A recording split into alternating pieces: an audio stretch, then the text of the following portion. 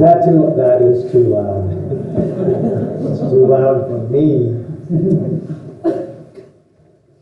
That last song we sung, Just for You. Those of you that are in the congregation right now and will remember this, that is one of the songs I want sung at my memorial. How many of you are actually planning your memorial? I'm being raptured. You're being raptured. Tomorrow at noon, I suppose.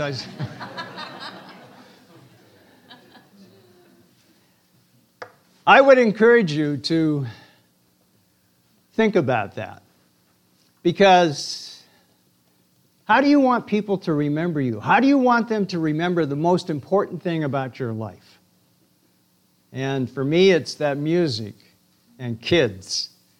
In fact, those of you that have seen this or know the song Dive by Stephen Curtis Chapman, that will be performed at my memorial. So I encourage you to do that.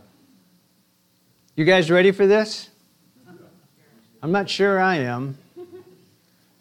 But let's see what happens. Let's pray. Father, we come to your word now. And we come to it humbly because, Father, there isn't a man on earth that can proclaim the word of God in a complete and satisfying way. But, Father, I pray that you would use the words of my mouth, that they would be straight from the throne room of heaven, and God, that they would touch hearts that are already prepared. And God, that your word would perform what it was sent for. And God, you would be glorified in these next few minutes. In Jesus' name, amen. Now, I don't know if this was the water from last week, but I don't really care, so.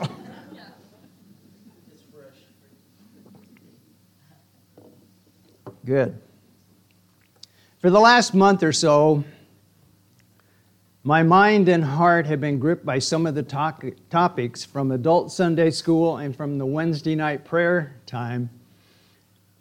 And let me take this opportunity to give you another invitation to come to the adult Sunday school. The elders have been taking turns teaching on the attributes of God. And it has been a stirring study, and for those of us that have been preparing to present those attributes in a study form, believe me, it is mind-numbing. There is so much that these finite minds just cannot get a hold of.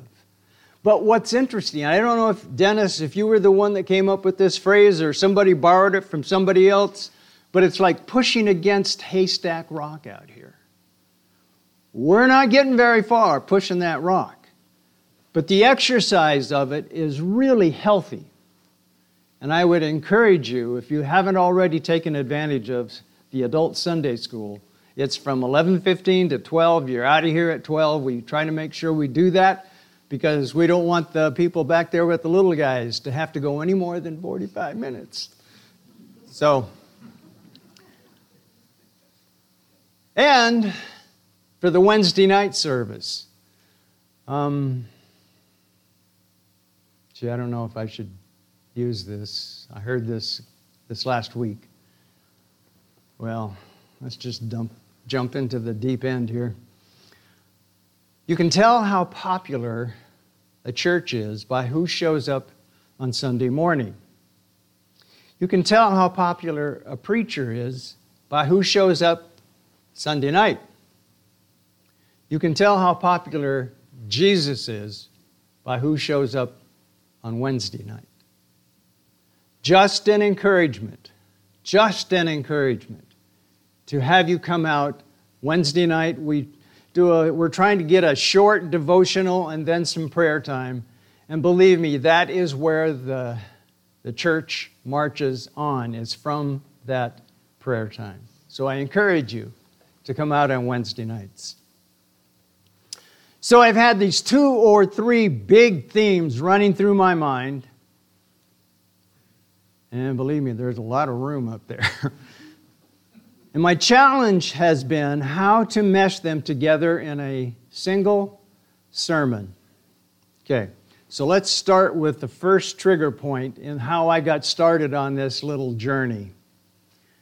One evening, not too long ago, I was searching for cargo shorts. Okay, I haven't bought any cargo shorts in 5 or 6 years.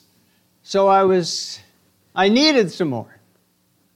Believe me, the internet is full of this stuff. And how many of you, as you get older, want to find the guy that invented elastic stuff and knight this guy? They're really hard to find. But in my searching, I found a hat.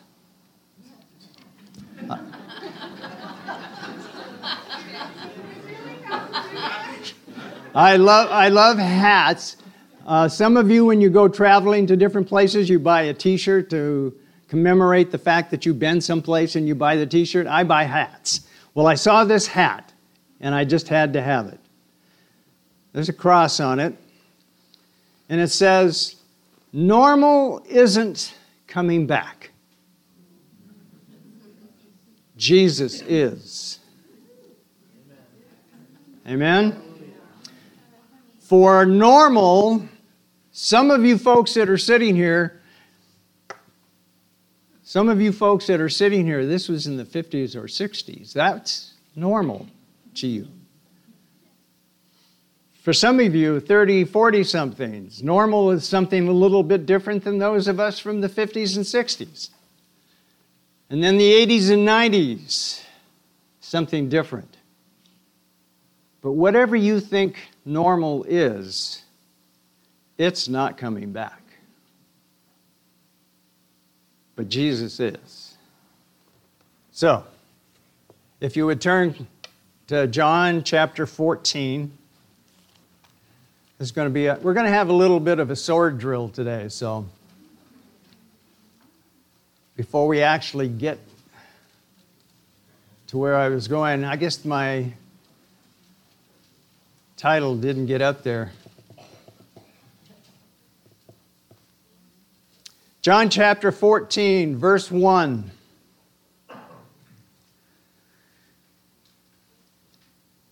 Jesus speaking. Don't let your hearts, I'm reading for the New Living Translation. For those of you that are visiting, I use the New Living Translation. I am the little guy's pastor. And I found the New Living Translation was an easy way to impress the Word of God on young people because we're speaking in the language that they speak all day long. So, John 14, verse 1, don't let your hearts be troubled. Trust in God and trust also in me. There is more than enough room in my Father's home. If this were not so, would I have told you that I am going to prepare a place for you? When everything is ready, I will come and get you, so that you will always be with me where I am. Hallelujah. He's already promised that He's coming back for us to take us and place us in the place that He is, so that we will always be with Him. Is that encouraging? Normal isn't coming back. Jesus is. That's the really good news. So, you can keep your finger there if you like. Dan's first Wednesday back after his vacation, he went to Matthew 9. So if you want to turn to Matthew 9, told you this was going to be a sword drill.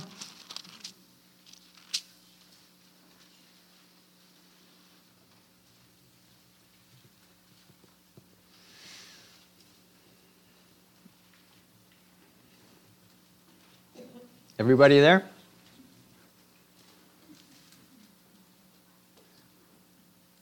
Matthew 9, verse 35.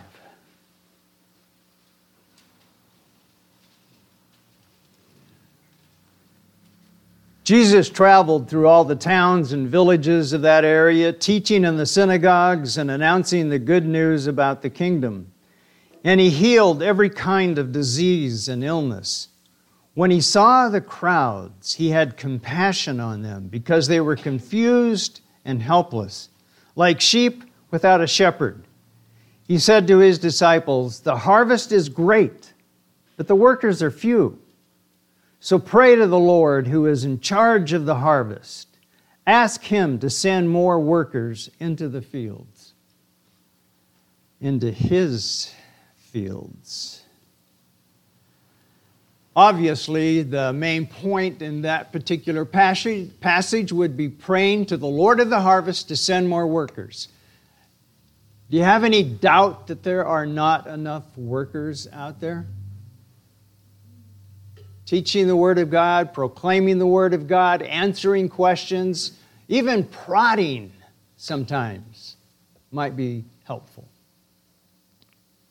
But the one point that Dan brought out in that little devotional was that verse 36 when he says, "When he saw the crowds, he had compassion on them because they were confused and helpless." Do you look out on this culture right now, and do you have a sense that it is a confused and helpless generation, culture? But do you have any compassion for those folks out there that are confused and helpless? They have been pushed in all kinds of different ways. The public school systems, the things they see on TV, oh my goodness, some of the things they see on TV now. Confused and helpless. But do you have compassion on them?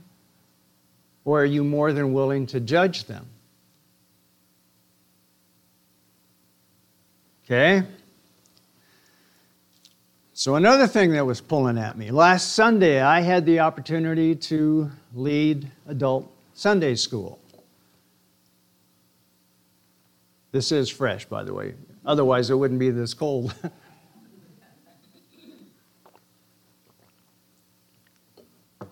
The attribute I got to teach on was justice.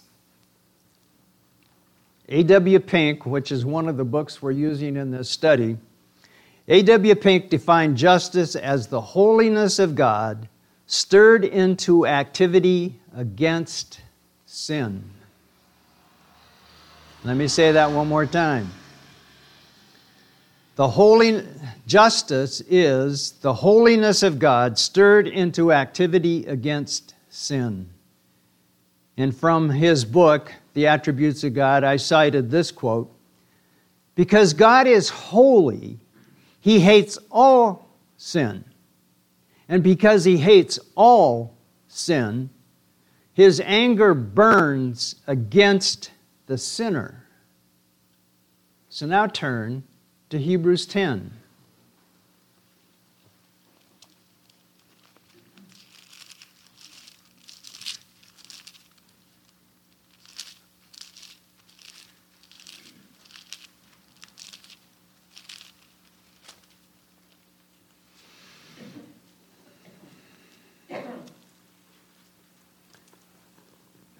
Now remember, all of this stuff is bouncing around in my head, and I'm trying to figure out how in the world do I put this together in one sermon, because these are all potential sermons in themselves.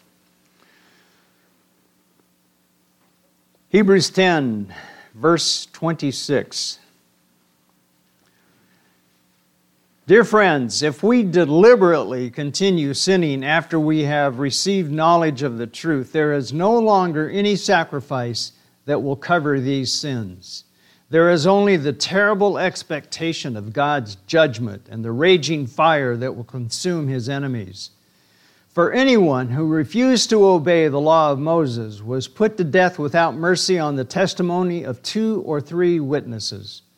Just think how much worse the punishment will be for those who have trampled on the Son of God and have treated the blood of the covenant, which made us holy, as if it were common and unholy, and have insulted and disdained the Holy Spirit who brings God's mercy to us. For we know the one who said, I will take revenge, I will pay them back. He also said, the Lord will judge his own people. It is a terrible thing to fall into the hands of the living God.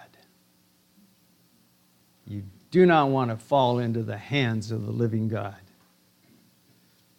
Now, I'm not going to make you go to the next passage, because most of us would spend the next 5 minutes finding it. But I've got it marked. Nahum. Can you find Nahum? If you don't have an electronic device in your hand?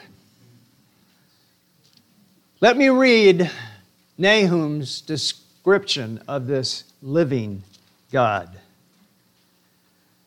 If you're going there, it's chapter 1, verse 2. The Lord is a jealous God, filled with vengeance and rage. He takes revenge on all who oppose him and continues to rage against his enemies.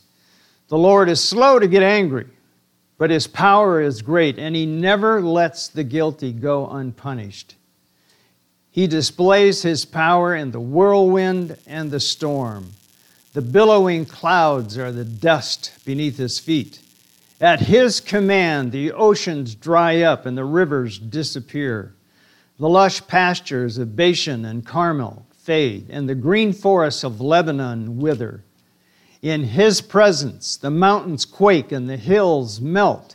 The earth trembles and its people are destroyed.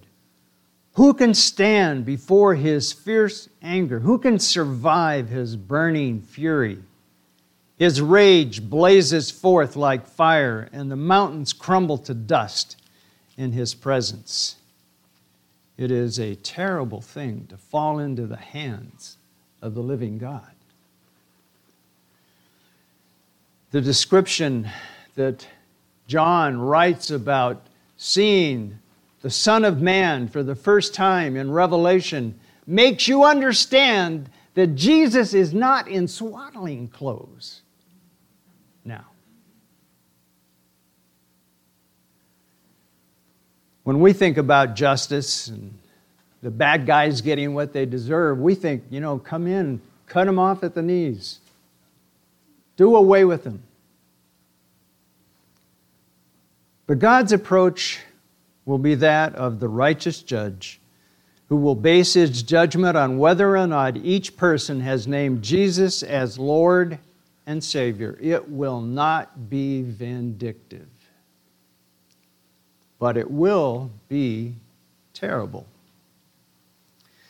Think of the penalty that Moses and Aaron endured because they disobeyed God in not speaking to the rock.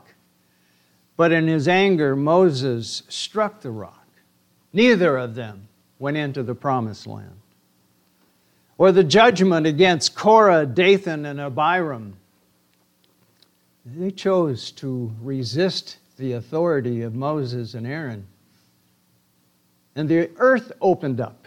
And not only they died, but their families and all of their possessions went with them. It will be a terrible judgment. What about Ananias and Sapphira? Lying to the Holy Spirit and dropping dead right there in front of Peter. And we can't forget Sodom and Gomorrah. That was a pretty intense judgment on sin. The Bible tells us that these and all who reject Jesus Christ will be confined in a place of eternal torment, a place called hell. Isn't it interesting that the Bible describes hell as an eternal torment? I don't know what that conjures up in your mind, but for me, a torment for me would to be in a completely dark room with no light and nothing but screaming at you all the time. That would be torment to me. I have no idea what it's going to be like. The Bible doesn't tell us any more than it's going to be a place of torment. So how does all of this come together? Okay, the landing spot. John 4.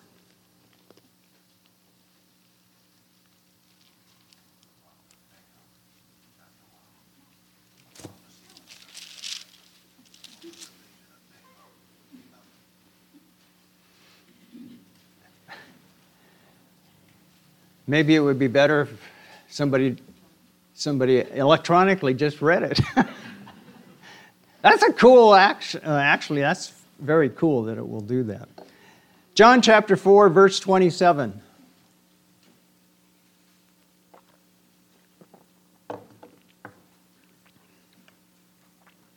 This is the section where Jesus is speaking to the Samaritan woman at the well.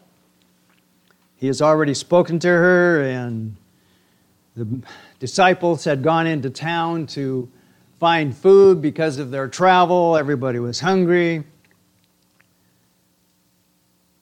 And at verse 27, just then his disciples came back. They were shocked to find him talking to a woman, but none of them had the nerve to ask, "What do you want with her?" or "Why are you talking to her?" The woman left her water jar beside the well and ran back to the village, telling everyone, "Come and see a man who told me everything I ever did. Could he possibly be the Messiah?" So the people came streaming from the village to see him. It just blows my mind to think that Jesus is talking to this Samaritan woman. And she is out there at a point of the day that is blazing hot. Nobody comes there except her at this time of day because nobody wants to associate with her because of her past. But Jesus spends quite a bit of time with her. And this woman, who is despised by everybody in town, runs back into town proclaiming, "I just met a guy that told me everything I did. Could this be the Messiah?" What changed about her from the time she walked out to that well until she went back into town that anybody would listen to her? What changed about this woman that people would actually listen to her? To the point where they're willing to go out and see this guy. Verse 31. Meanwhile, the disciples were urging Jesus, "Rabbi, eat something." But Jesus replied, I have a kind of food you know nothing about." Did someone bring him food while we were gone? The disciples asked each other. Then Jesus explained, "My nourishment comes from doing the will of God who sent me, and from finishing His work. You know the saying, 4 months between planting and harvest. But I say, wake up and look around. The fields are already ripe for harvest. The harvesters are paid good wages, and the fruit they harvest is people brought to eternal life. What joy awaits both the planter and the harvester alike. You know the saying, one plants and another harvests, and it's true. I sent you to harvest where you didn't plant. Others had already done the work, and now you will get to gather the harvest."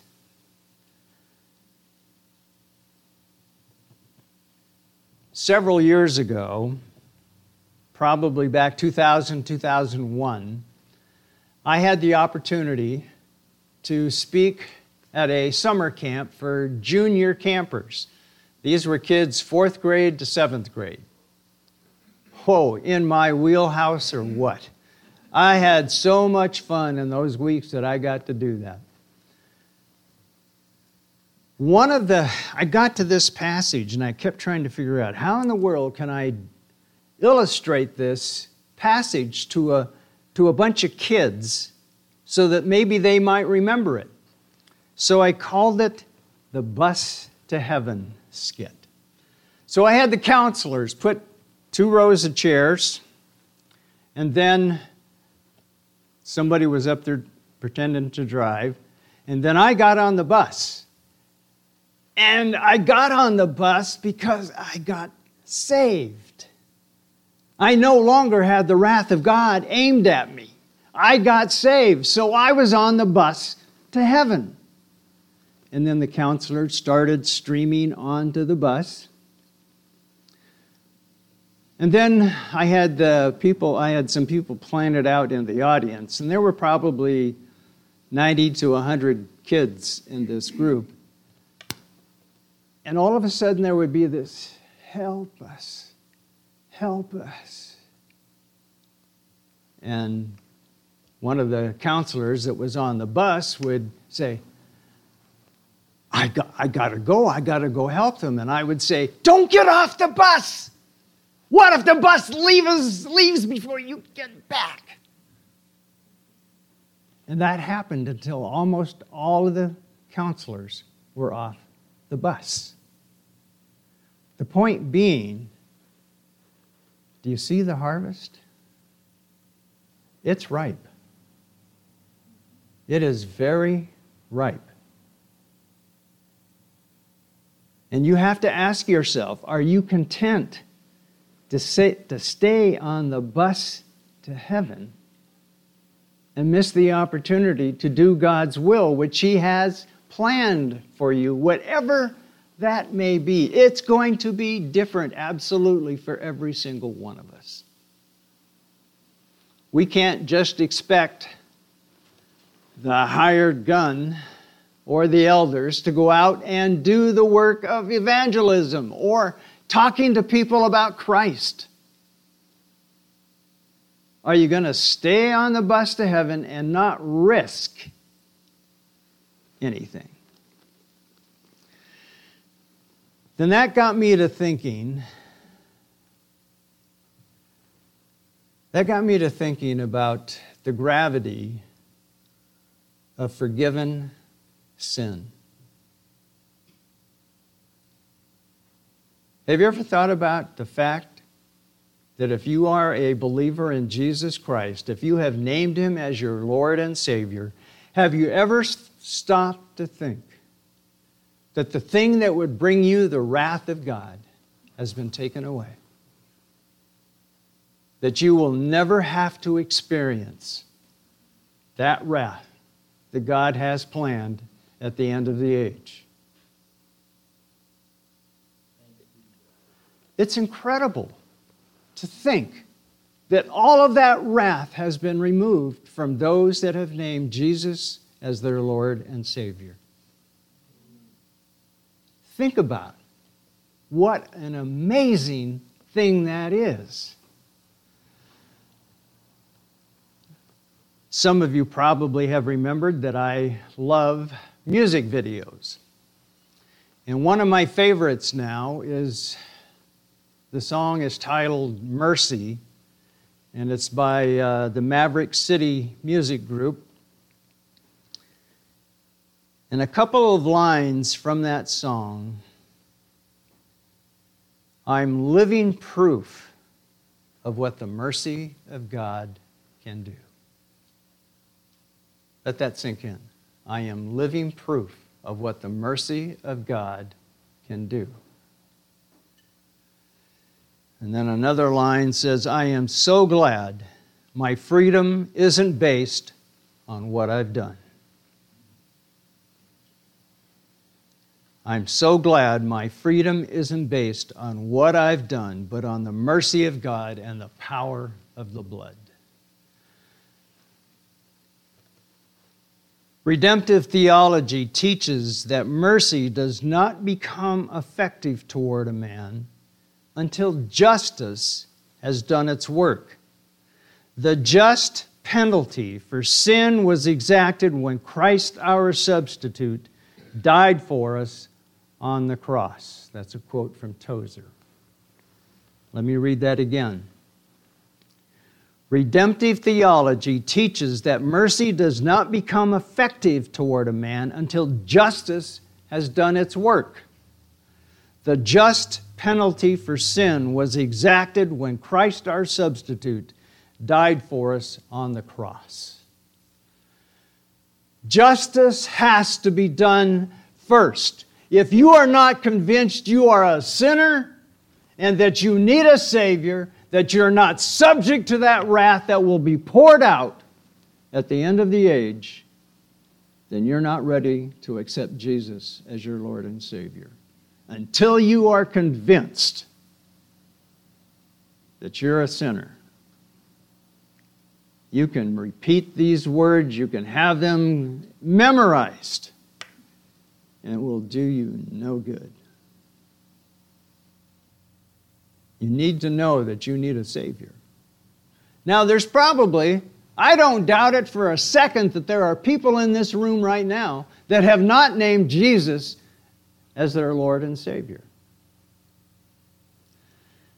We don't do altar calls here at PCBC, and I'm not going to do one now. But if you feel like somehow the Holy Spirit is writing you right now, gently nudging, or maybe He's pounding, if that's you, then Mitch, hold up your hand. Dennis, your hand. Talk to one of us before you leave this building. Maybe it is today that is the day of salvation for you. If you feel like you do not know who Jesus is as your Lord and Savior, then please don't leave this room until you've talked to one of us. Amen? Father, it is a humbling experience